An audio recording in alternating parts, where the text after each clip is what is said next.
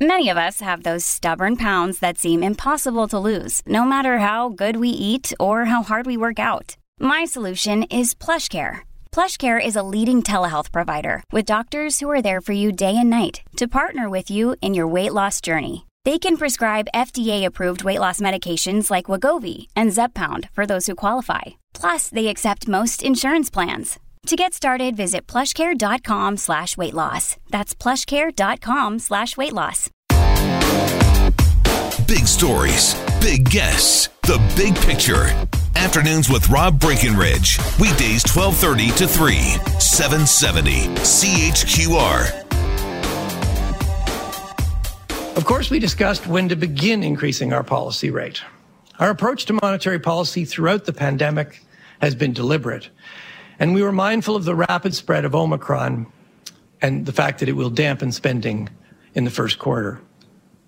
So we decided to keep our policy rate unchanged today, to remove our commitment to hold it at its floor, and to signal that rates can be expected to increase going forward. As we indicated in our press release this morning, the timing and pace of those increases will be guided by the bank's commitment to achieving the 2% inflation target. Okay, so not only does this give us an indication of what the bank has planned, it also does represent a policy change here. So what do we make of what we heard today? Joining us to talk more about this announcement, its implications for the economy, for Canadians, for inflation. Very pleased to welcome to the program here this afternoon, Jeremy Kronick, who is Associate Director of Research at the C.D. Howe Institute, cdhowe.org. Jeremy, good to have you with us here this afternoon. Welcome to the program. Thank you. Thanks for having me. So a significant announcement in many respects today from the Bank of Canada Governor Tiff Macklem. What stood out to you? Well, I think it's a surprise. The market had largely priced in an expectation that the bank was going to actually increase the overnight rate. So the fact that they didn't, in some ways, is additional stimulus to the economy because the market had basically already priced it in. So it's an interesting decision. It's a bit of a surprise decision. So that's probably the number one thing that stood out to me. Why do you think they didn't raise interest rates now? Why bother signaling that interest rates are coming? Then why not do it now?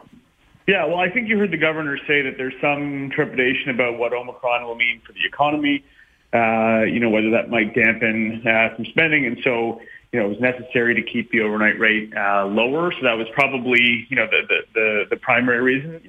There's also the forward guidance the Bank of Canada has put in place. The expectation was that the overnight rate would stay at its floor for longer. So there's a sort of credibility story there with the bank keeping it the way they said it was going to be. And, this allows them to sort of further signal that this is coming to get everybody prepared, as opposed to the market getting prepared more based on what was happening in the economy. This is the bank saying, get ready, it's coming. So there's a little more preparation time perhaps as well. I mean, is the bank shifting its thinking at all here on, what's tolerable when it comes to inflation? He talks about inflation being, in his view, around 3% by the end of the year, which is still relatively high if we look at the more recent context. What does this tell us about the Bank of Canada and how they view inflation?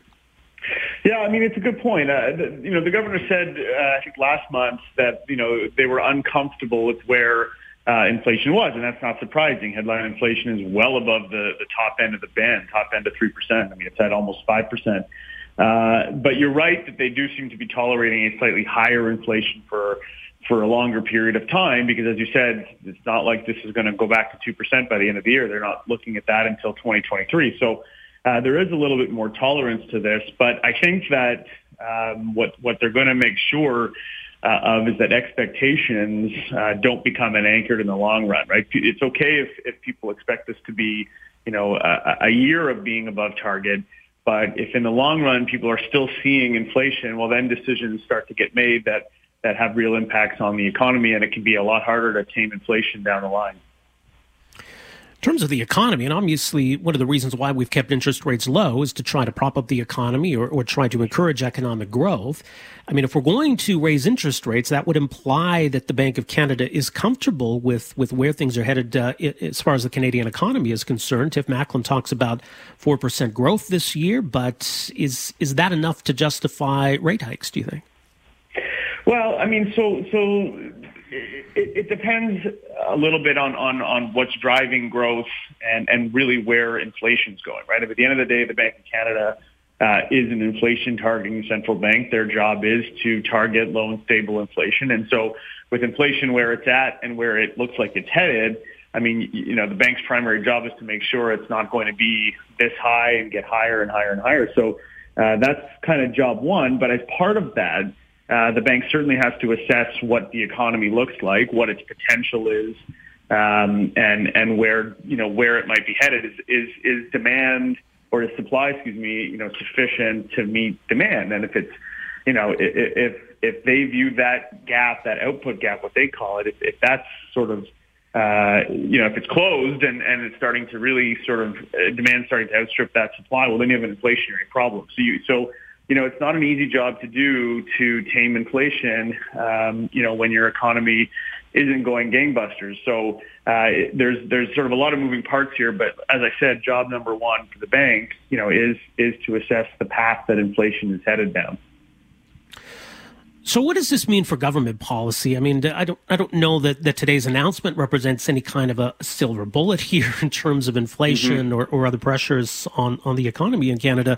Does it absolve the government of any responsibility here for trying to address the situation? What about on the fiscal policy side, aside from the monetary policy?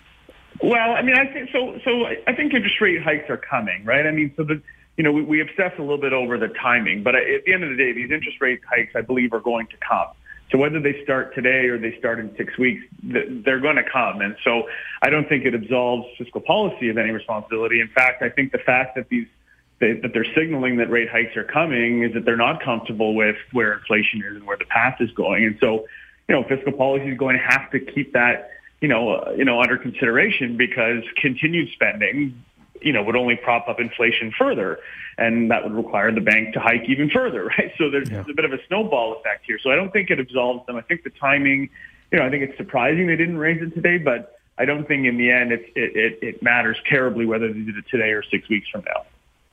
Well, and not only does that spending, add some inflationary pressure, I guess if rates are going up, it makes that spending, or the borrowing anyway, more expensive, doesn't it? Well, that's right, and it makes refinancing any debt they've already taken more expensive as well. We'll see what awaits us in the months ahead. An interesting signal from the Bank of Canada today, for sure. Certainly appreciate your insight on all of this, Jeremy. Thanks so much for joining us here this afternoon. Appreciate you having me. All right, all the best. Jeremy Kronick, Associate Director of Research at the C.D. Howe Institute. So in terms of where the Bank of Canada sees inflation going here, expecting it will remain at about 5% through the mid part of this year, but then anticipates a drop to about 3% by the end of the year. Why are we confident that inflation is going to come back down? Well, we're starting to see some evidence that these global supply chain issues are starting to get resolved. If you look at shipping costs, if you look at port backlogs, they look to have peaked and in some cases coming down. Omicron is a new wild card. It is reverberating around the world. It could create some new problems. But as this pandemic recedes, two things should happen. One is households should be shifting away from goods back towards more services. That should relieve some of the demand pressure on goods. And these supply chain disruptions should get resolved and work their way through. We do think that's going to take some time. There are backlogs. And so we do think inflation is going to remain around 5% through the first half of this year. We then think it's going to come down fairly quickly through the second half of the year to about 3% by the end of the year. And as for economic growth, the Bank of Canada says the recovery has been stronger than expected. In Canada, growth in the second half of 2021 was even stronger than we had projected, and a wide range of measures now suggest economic slack is absorbed. With the rapid spread of the Omicron variant, first quarter growth is likely to be modest, but we expect the impact on our economy to be less severe than previous waves. We forecast annual economic growth will be 4% this year and about 3.5% in 2023. We're expecting consumer spending on services to rebound and business investment and exports to grow solidly.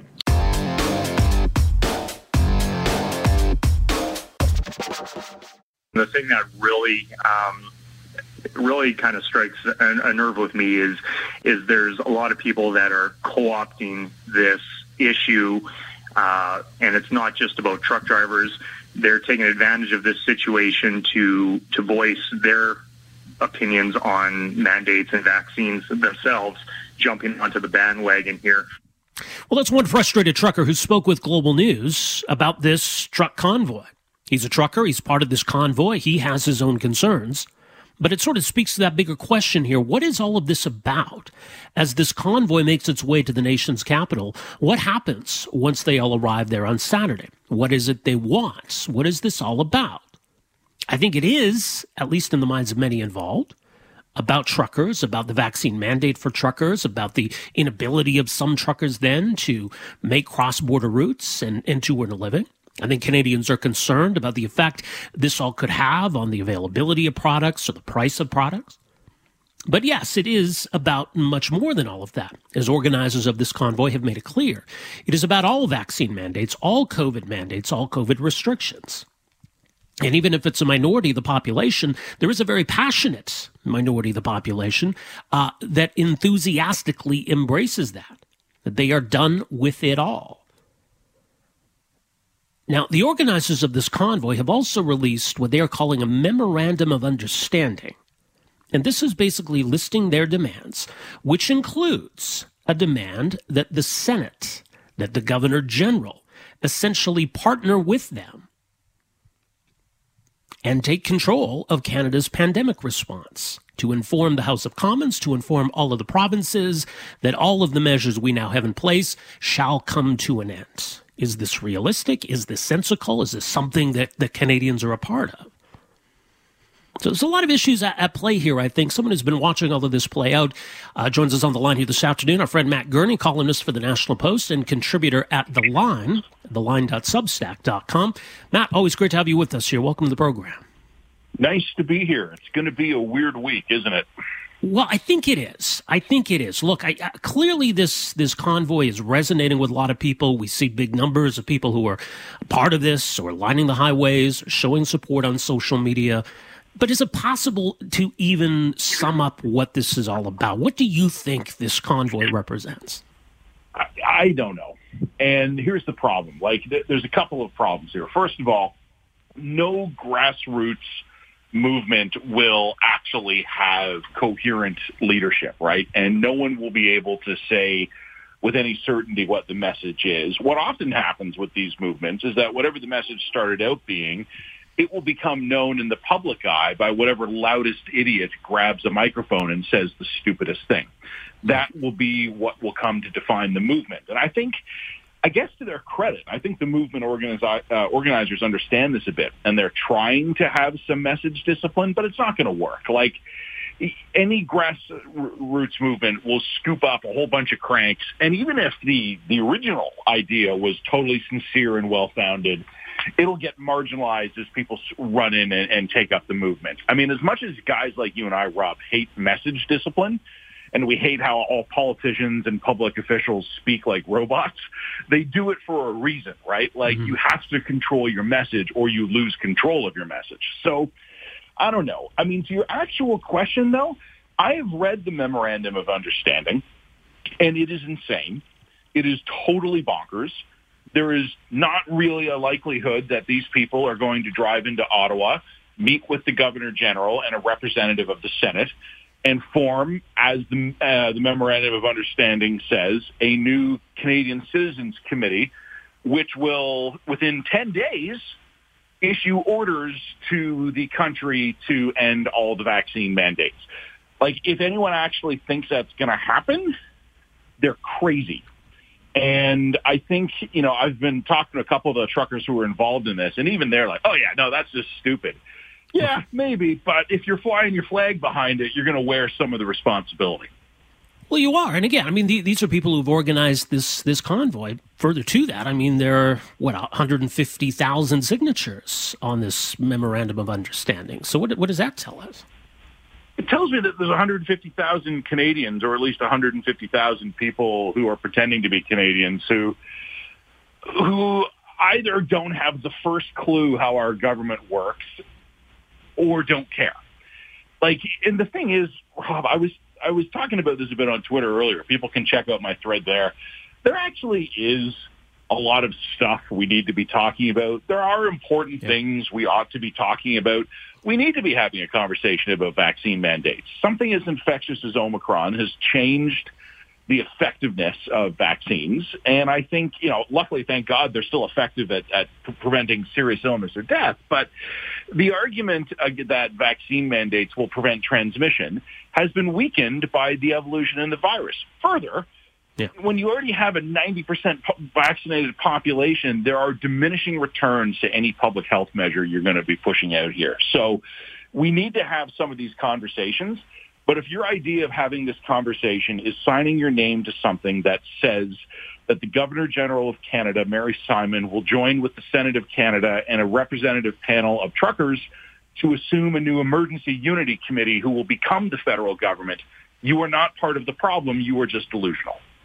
Sorry, you are part of the problem because you're yes, exactly. Yes, and it's easy to dunk on that. It's easy to hold this up and say this is all crazy. This is not going to happen. This doesn't make any sense. It's not realistic. It's not rational.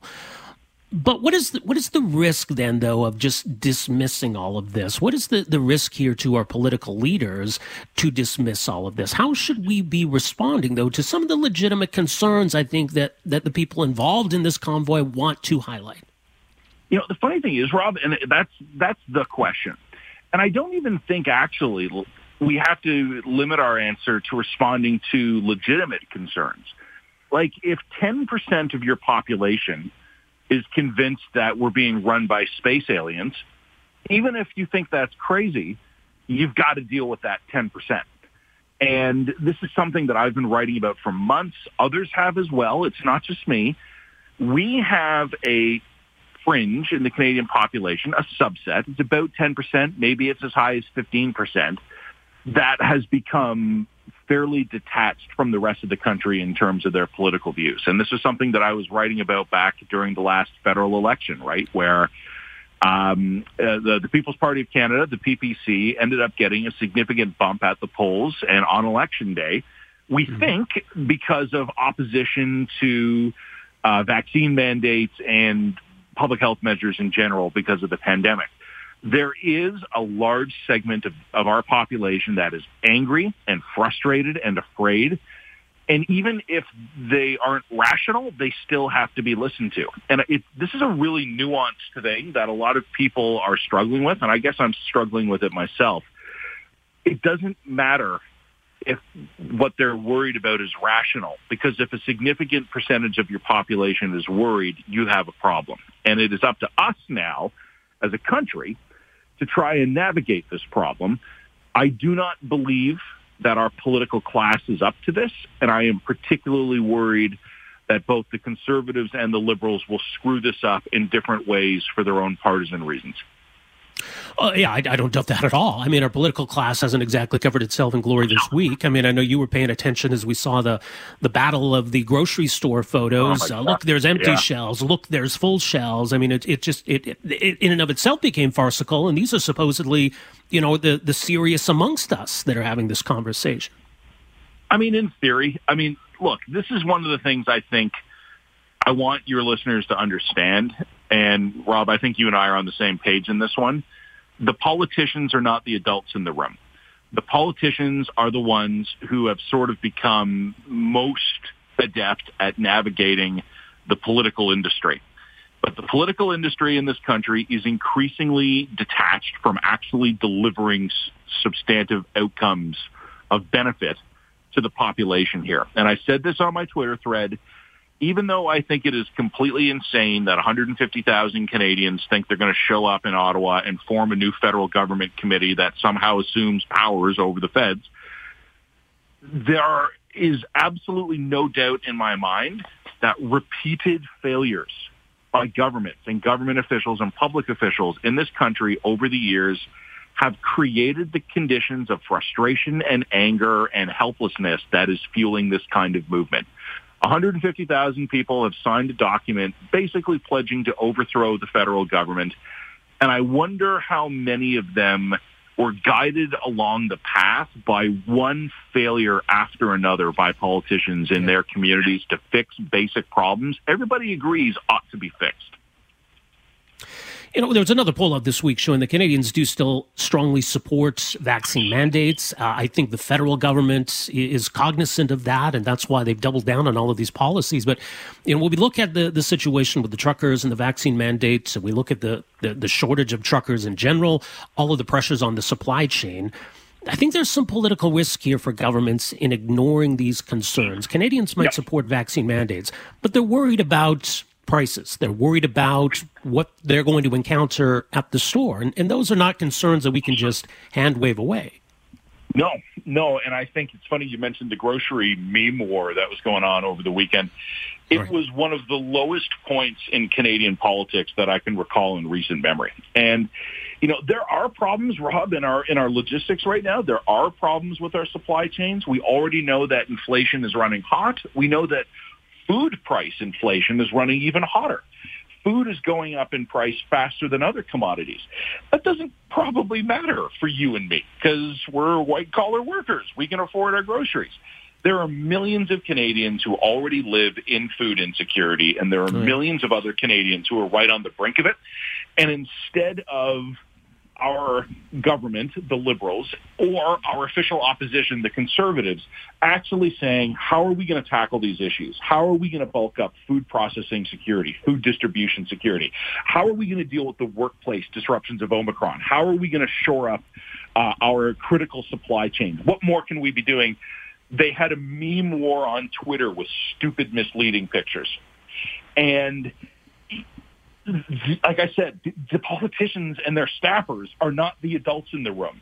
They have become so far disconnected from the actual concerns of Canadian, which is accessibility to food, the price of food, that they actually think their job is to score Twitter points against their rivals here. We are a country that faces serious issues with an extremely unserious government, and unfortunately, an extremely unserious opposition as well. Like, I really wish we could vote our way out of this problem. Like, if it was all one party and we could just vote them out and put in the good party, well, that would be one problem. The problem, as I see it, is we got a whole bunch of idiots campaigning to replace the idiots who currently are in power. It's not a good situation for us to be in. It's not at all. As you said earlier, Matt, it's been a weird week, and who knows, maybe it'll get weirder before it's all done. Exactly. We'll leave it there. Always appreciate the conversation, Matt. Thanks for joining us. Thanks, man. Take care. Cheers. Matt Gurney, columnist at the National Post, also a contributor at the Substack newsletter, The Line, theline.substack.com. And you can find him on Twitter, where he's also been tweeting about all of this, at Matt Gurney. So some interesting thoughts on some of these broader issues we're dealing with in this country and whether we've got serious people at the helm. As to this convoy, right? Who speaks for this convoy? What is it they want? What are they going to Ottawa to try to achieve? And it depends on who you ask.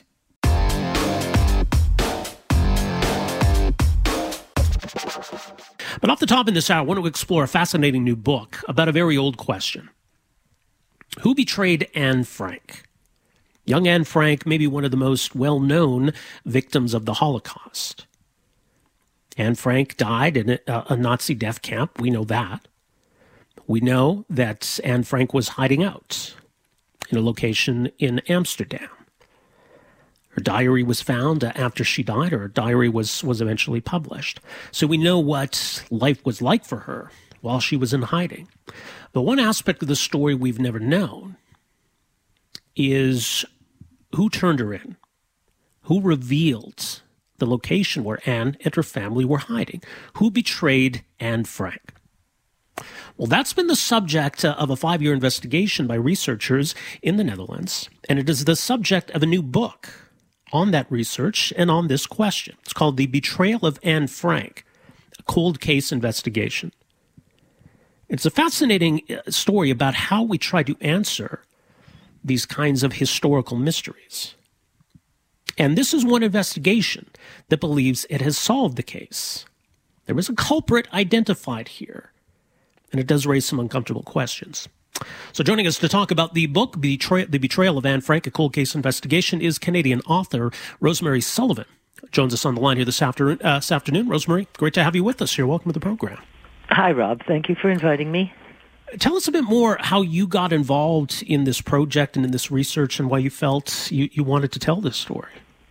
Well, I'd have to begin at the beginning, which was that in 2016, a Dutch filmmaker, Thijs Bayens, decided that things were moving to the right in Amsterdam and the rest of the Netherlands, as in Europe. And he kept walking past this wonderful, huge poster of Anne Frank, and he thought, her story is the kind of warning we need now. He was joined by a researcher, historian, Peter van Twisk, who also felt that what had happened in the Netherlands between 1940 and 1945 had not fully been faced, and the Anne Frank story would be a route to that. Then they invited because they wanted an objective outsider, they invited the FBI retired special officer Vince Pankow to join the team. So that would have been, everything was in shape by about 2017, 18. And by 2019, they asked me, through my publisher and my literary agent, if I would be interested in writing the story. They had, by that point, really done, I would say, 3/4 of the research. I've always been attached to Anne Frank. I mean, we all are. I read her book when I was 12 and was terrified by it. She was only 13 when she began writing it. But I also felt, like Thijs Bayens, that there's a kind of warning here in the book that we need to heed. So I signed on. I'm the writer. They're the researchers. Yeah. It's interesting because, this is an exercise in history at some level, but it's also almost like a criminal investigation. This research team, it really encompasses both sides of that, right? They're law enforcement officials, criminologists, but also historians. How does one go about trying to solve a mystery like this? Absolutely. There's a difference between the scholarly and historical approach and the forensic specialists such as Vince Pankow. So I think what Vince thought he could bring new to the investigation, there had been actually 2 criminal investigations into who betrayed Anne Frank, one in 47-48, and then a police investigation in 1963, neither of which reached any conclusions. And he thought that what he could do was take the FBI strategy of looking at each suspect in terms of motive, knowledge, and opportunity, and either select or eliminate them on that basis. Excuse me. Then he also began to use artificial intelligence. The cold case team asked the data company Exomia to create a database with the huge amount of material they had amassed. It was something like 66 gigabytes of material, of data, and something like 4,500 files. And they had this uploaded to an artificial intelligence platform so that they could cross-reference. They could find connections between people and addresses, policemen on raids. They could get the identity. They could upload citizens' residence cards, NSB memberships. That's Dutch Nazi memberships. The names of the informants. There was something called the V-men and the V-women who were used by a group called the Jew hunting unit, which was a unit of Dutch police officers who were getting bounties for every Jew they found in hiding, and they used these V-men and V-women as strategists to get to know who was hiding where. So he thought that he was bringing something entirely new, and I think he was. Well, it appears as though this investigation has indeed found an answer. There was, a number of different theories to be explored, and the team, as I understand it, was able to rule out these theories, I guess to rule out all but one. So is it fair to say that we have a culprit here, or at least that the evidence points in a certain direction? This is the hardest part of an investigation. You begin, you have no idea where it's leading, and then you find out that the answer is not what you had hoped. Right. The person who was selected as the person who met knowledge, opportunity, and motive was a Jewish notary called Arnold Vandenberg. Now, he wasn't selected casually. His name had come up in an anonymous note that was given to Otto Frank after he returned from the concentration camp Auschwitz. And the note said, "Your hiding place was betrayed by Arnold Vandenberg." So the team went very carefully through ways in which this could be proven or disproven. And on the one hand, they used forensic analysis of the note that was available. Otto Frank said he had made a copy of the note in 1947. They tested it, determined that the copy they had gotten through the son of the detective who had led the investigation in 1963. It was the note that had been typed on Otto Frank's typewriter. But that wasn't enough. They also began to listen through what Vince called his projects, the statement projects, the resident projects, the arrest tracking projects. And they found that in the statements projects, Miep Gies, who I think anybody who knows the Anne Frank story has fallen in love with Miep. She was such an extraordinary human being. One of the people who helped to keep the Franks and the other 4 people alive in the 2 years, 30 days that they were in hiding. Miep made some statements. She said that she and Otto knew who the betrayer was. She said on one occasion that the betrayer had died before 1960, that the betrayer, that Otto didn't want to tell Simon Wiesenthal, the Nazi hunter, the name of the SD officer because he wanted to protect the culprit's family. All these pointed in the end to Vandenberg, but the point was, I think, and I really insist on this, that Vandenberg was as much a victim as anybody, who, if you knew in 1944, as everyone did, that you, your wife, and possibly your children could be sent to extermination camps, who would not give over a list? Who knows how many names were on that list? 10, 15? Which were, not names. They were addresses without names. This is what he gave over to the SD. And that's what the anonymous note says, that Arnold Vandenberg gave to the SD your name, your address, and Arnold Vandenberg, who lived at such and such a place, identified him, and then said, and there were other addresses he gave. So I feel that Vandenberg was as much a tragic victim of the Nazis as other people. He would have had an ordinary life if fascism hadn't come to his city. Do you think then that Otto Frank would have seen it the same way? Well, how do we understand him then if he knew this or was tipped off about this, keeping it to himself all these years? Because he was, I think, quite serious when he said that, he knew Arnold Vandenberg was dead. Arnold Vandenberg died in 1950, 5 years after the end of the war, of throat cancer. What would be gained by identifying Vandenberg, especially in a post-war atmosphere that was anti-Semitic in large part, but also he felt that the issue was over, that he can we use the word forgive? Perhaps. Otto Frank was a very large-hearted man.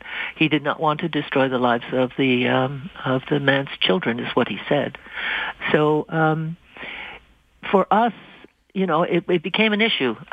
Do we, if Otto Frank didn't want to give the name, do we give the name? But in fact, I feel that this book is less about who betrayed Anne Frank, or if you want to answer that question, we all did, in the sense that no refuge was given to people trying to flee the Netherlands. Otto Frank tried to get a visa to the United States on many occasions, and indeed even to Cuba. But each time it failed, his efforts failed. But it's a warning of what happens when you have, untruth weaponized, or fascism becomes mainstream, fear dictating how people behave. you don't know who you can trust. I felt when I came across a statement by the U.S. Office, it's called the U.S. Office of Strategic Services in 1943, when they were trying to analyze how Hitler operated, said, and I'm quoting from 1943, Hitler's strategy was never admit a fault, never accept blame, concentrate on one enemy, blame him for everything. We've heard that. Conspiracy, hyperbole, defamation, lying, they become acceptable vehicles of power, and it has to be stopped. So that's part of the takeaway, isn't it? And part of the lesson and history's warning for us, even here in 2022, about the Anne Frank story. Yeah, especially here in 2022. Here you and I are having a conversation. Meanwhile, there is statements that the Russians are amassing troops to invade Ukraine. I mean, this is the 21st century. What's going on? How does this happen? Human beings do not seem to change. Fortunately not. Again, the book is called The Betrayal of Anne Frank, a cold case investigation. It is out now. More at rosemarysullivan.com. Rosemary, thank you so much for making some time for us here today. Really do appreciate this. Thank you for asking. All the best. Bye-bye. That is Rosemary Sullivan, a Canadian author of the bestseller Stalin's Daughter. Her latest, it's called The Betrayal of Anne Frank, a cold case investigation. Thanks for downloading and listening to the podcast. Don't forget to subscribe, rate, and review for free at Apple Podcasts, Google Play, or wherever you find your podcast. You can also find me on Twitter at Rob Breckenridge, and you can email me, rob@770chqr.com. Talk to you next time. Afternoons with Rob Breckenridge, starting at 12:30 on News Talk 770 Calgary.